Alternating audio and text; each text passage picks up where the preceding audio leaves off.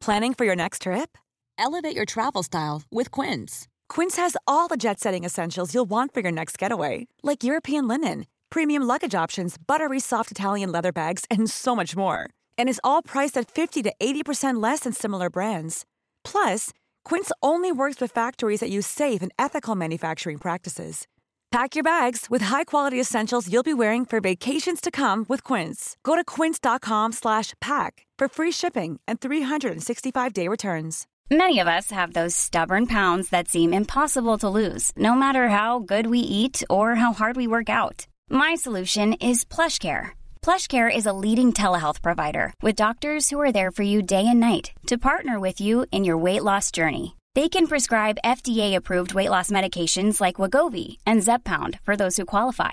Plus, they accept most insurance plans. To get started, visit plushcare.com/weightloss. That's plushcare.com/weightloss.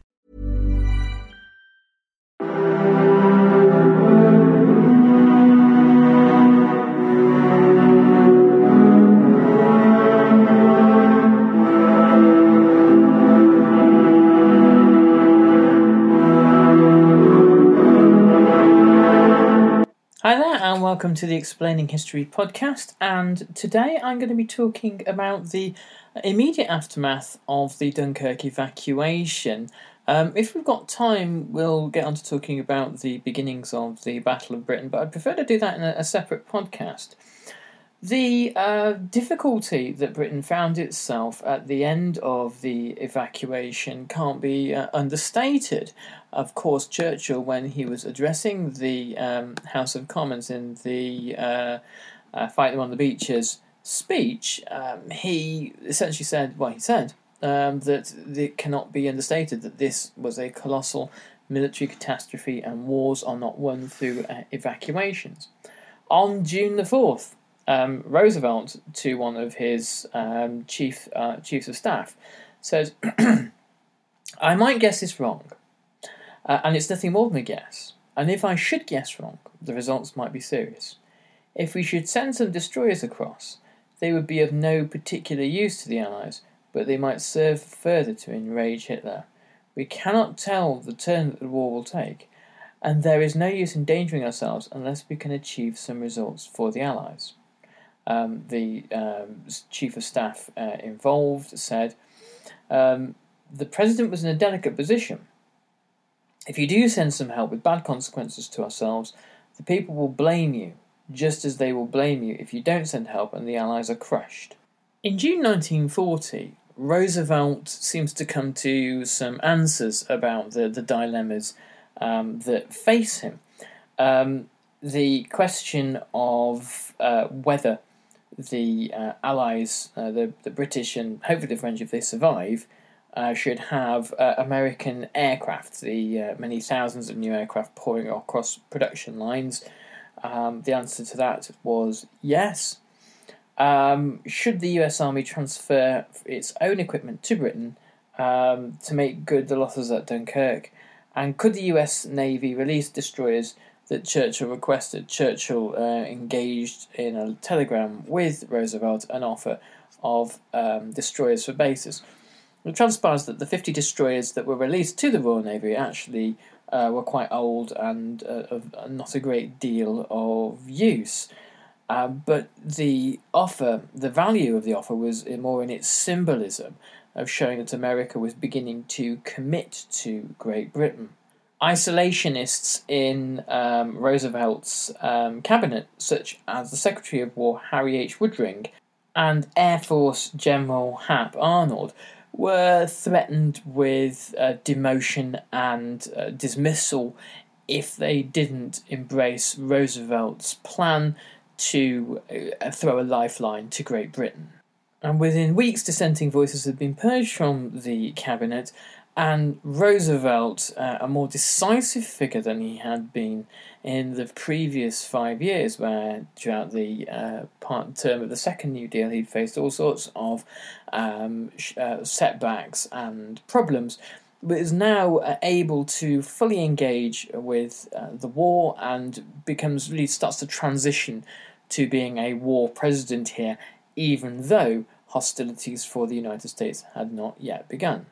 And yet, as tens of thousands of rifles, machine guns, over 100 million rounds of ammunition, artillery pieces, and other essential bits of equipment started to be loaded onto British ships, American officers who were overseeing the process were aghast, knowing that the United States of America's army had not yet fully mobilised or grown in sufficient size to fight a conflict with Germany, and the sight of valuable munitions leaving American shores left some American soldiers feeling decidedly uncomfortable.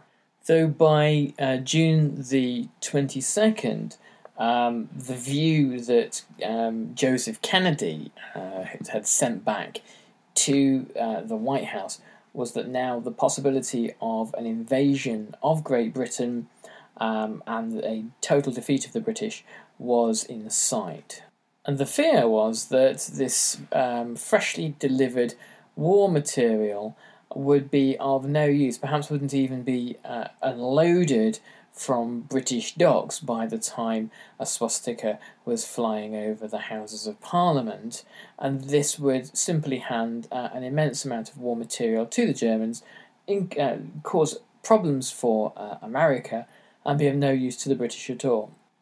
2/3 of the American public thought that Britain was about to lose the war, and the chiefs of staff who served Roosevelt all believed he was making a mistake in sending aid to Britain, that perhaps Britain should be allowed to fall, and the defence of America could be better conducted through a defence of the Americas themselves, perhaps making sure that the North and South American continents were fully defended by the US Navy, Air Forces, and other branches of the US military. The British knew, and Churchill was absolutely certain of this, that the only way to secure American aid, or perhaps even secure America's role in the war, was to show to American lawmakers, to the executive, and to the American public that the British were doing everything they could to fight as hard as they possibly could against the Germans. The impression that the British were sitting back and hoping for a miracle would certainly sink British chances in the USA.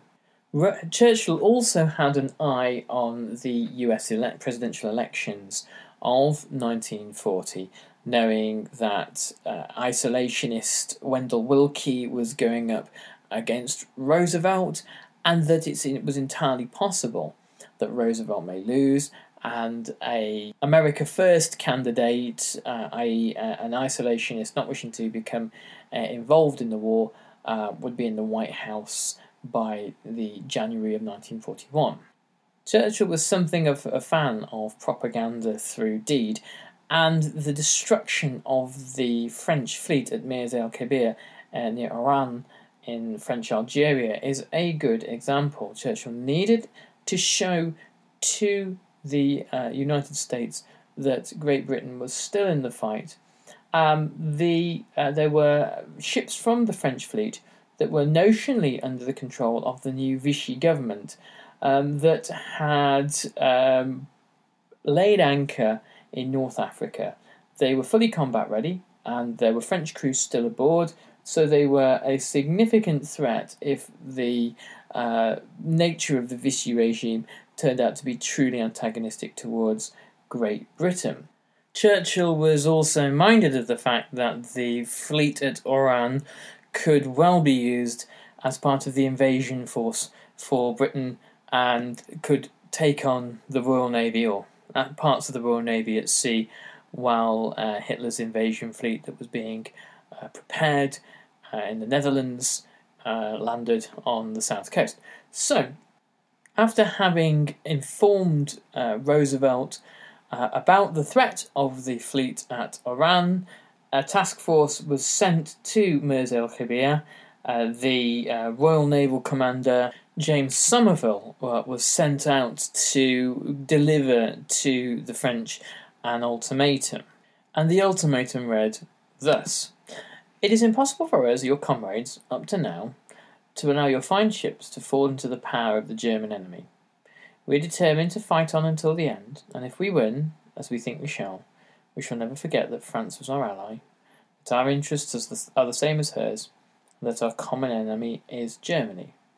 Should we conquer, we solemnly declare that we shall restore the greatness of the territory of France. For this purpose, we must make sure that the best ships of the French Navy are not used against us by the common foe. In these circumstances, His Majesty's Government have instructed me to demand that the French fleet now at Mirs el Khabir and Oran shall act in accordance with one of the following alternatives. A. Sail with us and continue the fight until victory against the Germans. B. Sail with reduced crews under our control to a British port. The reduced crews will be repatriated at the earliest moment. If either of these courses is adopted by you, we will restore your ships to France at the conclusion of the war or pay full compensation if they are damaged meanwhile. C.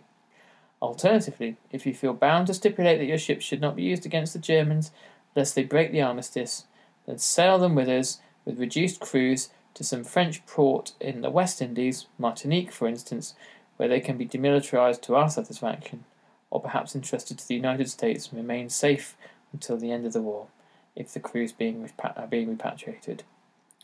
If you refuse these fair offers, I must, with profound regret, require you to sink your ships within 6 hours. Finally, failing the above, I have orders from His Majesty's Government to use whatever force may be necessary to prevent your ships from falling into German hands. The French refused the offers laid out by Somerville, and the result was the HMS Hood, the HMS Valiant, the HMS Resolution, and the Ark Royal, and a shield of escorts and cruisers opened fire upon the Dunkirk and the Strasbourg, and 5 other French battleships, of which one was sunk, 2 battleships were damaged, 3 French destroyers are damaged, 1 runs aground, and 1,297 French sailors are killed. This alone sours relationships between not just obviously Vichy France and Great Britain throughout the war, but the Free French, who never forgive what happened at Mirs el Khabir. From the French point of view, the handing over of the pride of the French fleet to British control was an insult to French national pride and to Francophone sensibilities. The French had already endured a terrific humiliation at the hands of the Germans, and French naval officers were damned if they were going to endure a second humiliation at the hands of Great Britain. Somerville and a great many British sailors were disgusted and ashamed at what had happened and felt horrified about the way. Ryan Reynolds here from Mint Mobile. With the price of just about everything going up during inflation, we thought we'd bring our prices down. So to help us, we brought in a reverse auctioneer, which is apparently a thing. Mint Mobile Unlimited Premium Wireless. How to get 30, 30, bit to get 30, bit to get 20, 20, 20, bit to get 20, 20, bit to get 15, 15, 15, 15, just $15 a month? Sold! Give it a try at mintmobile.com/switch. $45 up front for 3 months plus taxes and fees. Promo rate for new customers for limited time. Unlimited more than 40 gigabytes per month. Slows full terms at mintmobile.com. Even when we're on a budget, we still deserve nice things. Quince is a place to scoop up stunning high-end goods for 50 to 80% less than similar brands. They have buttery soft cashmere sweaters starting at $50, luxurious Italian leather bags, and so much more. Plus, Quince only works with factories that use safe, ethical, and responsible manufacturing. Get the high-end goods you'll love without the high price tag with Quince. Go to quince.com/style for free shipping and 365-day returns. They had treated up until that point an Allied navy. However, Churchill was able to present to Roosevelt clear and unambiguous evidence about Britain's resolve and Britain's willingness to do what it took to win the war. On the 18th of June 1940, Churchill spoke to the House of Commons again. He said, "What General Weygand called the Battle of France is over. I expect that the Battle of Britain is about to begin. Upon this battle depends the survival of Christian civilization. Upon it depends our own British life. and the long continuity of our institutions and our empire. The whole might and fury of the enemy must very soon be turned on us. Hitler knows that he will have to break us in this island or lose the war. If we can stand up to him, Europe may be free and the life of the world move forward into broad, sunlit uplands. But if we fail, then the whole world, including the United States, will sink into the abyss of a new dark age, made more sinister and perhaps more protracted by the lights of perverted science. Let us therefore brace ourselves to our duties and so bear ourselves that if the British Empire and Commonwealth last for 1,000 years, men will still say this was their finest hour. That speech, there's often a lot of confusion that surrounds it. It's assumed finest hour is normally on the front of a history book with a Spitfire or a Spitfire crew, and it's assumed that it was a reference to the actual RAF who had, been fighting the Battle of Britain up until that point. And whilst hostilities were beginning over the Channel, the Battle of Britain's really to kind of play out at this point. And Churchill wasn't really specifically talking about the RAF in this moment, but he was talking about British civilization and about the nation itself and its ability to have resolve and to fight on. Max Hastings, in his book All Hell Let Loose, makes an interesting point about the folly of what follows next from Hitler's perspective, that the success of the Nazi invasion across Europe, which had taken Hitler by surprise, led to a kind of a complacency, particularly with Hitler, a belief that no matter what, the British were about to crumble. The attack that would follow, the Battle of Britain, wasn't sufficiently well thought through by the Luftwaffe and by Hitler. It wasn't sufficiently well resourced. The Luftwaffe was not designed really for this kind of air campaign. It was more kind of a battlefield tool as a system for city bombing, and the invasion fleet that was being prepared was a real kind of ad hoc, improvised sort of thing. It was most of the landing ships were barges that probably wouldn't have fared very well on the choppy North Sea, particularly not if the Royal Navy had turned up. So the whole thing is done very badly. The pilots of the Luftwaffe who are shot down over England and who are interrogated later on universally seem to think that the Battle of Britain was, a bit of a sideshow anyway, and not anything of real great importance. And when Adolf Galland, the Luftwaffe fighter ace, who at the end of the war was interviewed again by the Allies, he concurred. He said that there were much, much more important things to the Third Reich happening, and that for many Luftwaffe pilots, quite what the Battle of Britain was for was unknown. Max Hastings says that it would perhaps have been better for Hitler to have left Churchill's people, as he put it, to stew on their island, and that by attacking Britain, he gave Churchill easy morale victories and the impression that the British in the Battle of Britain had scored an immense success at the end of it. Now, perhaps that's being slightly too harsh, because the reality is that when the British do emerge from the Battle of Britain, when the campaign against Britain peters out by the autumn of 1940, it presents Hitler with an irreconcilable military dilemma. The British won't give up, and that at some point in the near future, and Hitler is not blind to this possibility, that the British Isles will become a launch pad for continental invasion, particularly when America inevitably joins the war. Despite Churchill's public pronouncements, the threat of an amphibious landing from the continent was less likely than had previously appeared. Certainly, if you look at Alan Brooks' war diaries, who later becomes Churchill's Chief of Imperial General Staff, he's absolutely certain it's going to happen and deeply afraid of Britain's very limited resources, particularly Britain's lack of armour.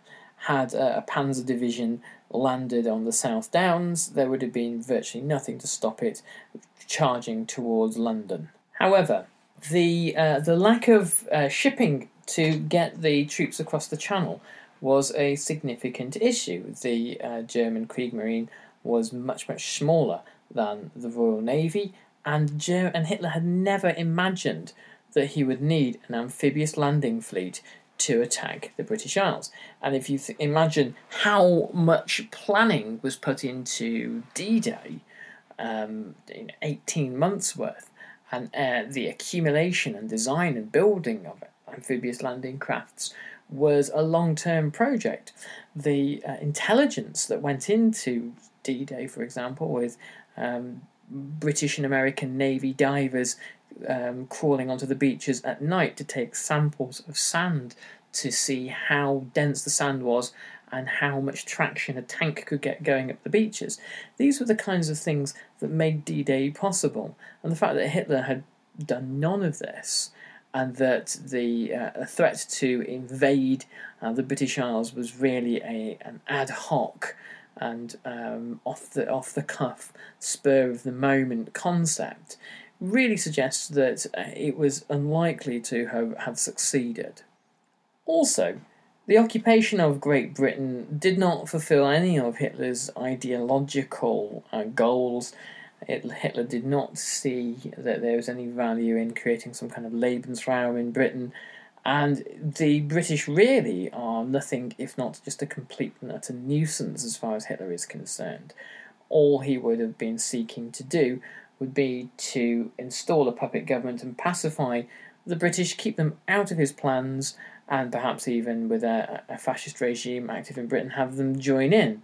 But it's certainly nowhere near the significance that the invasion of the Soviet Union holds. Part of the problem here was that the ability of the German army had been now greatly overestimated by the British, who had seen it in action in France and had experienced, many senior officers had experienced Dunkirk, and thought that the Wehrmacht was unstoppable.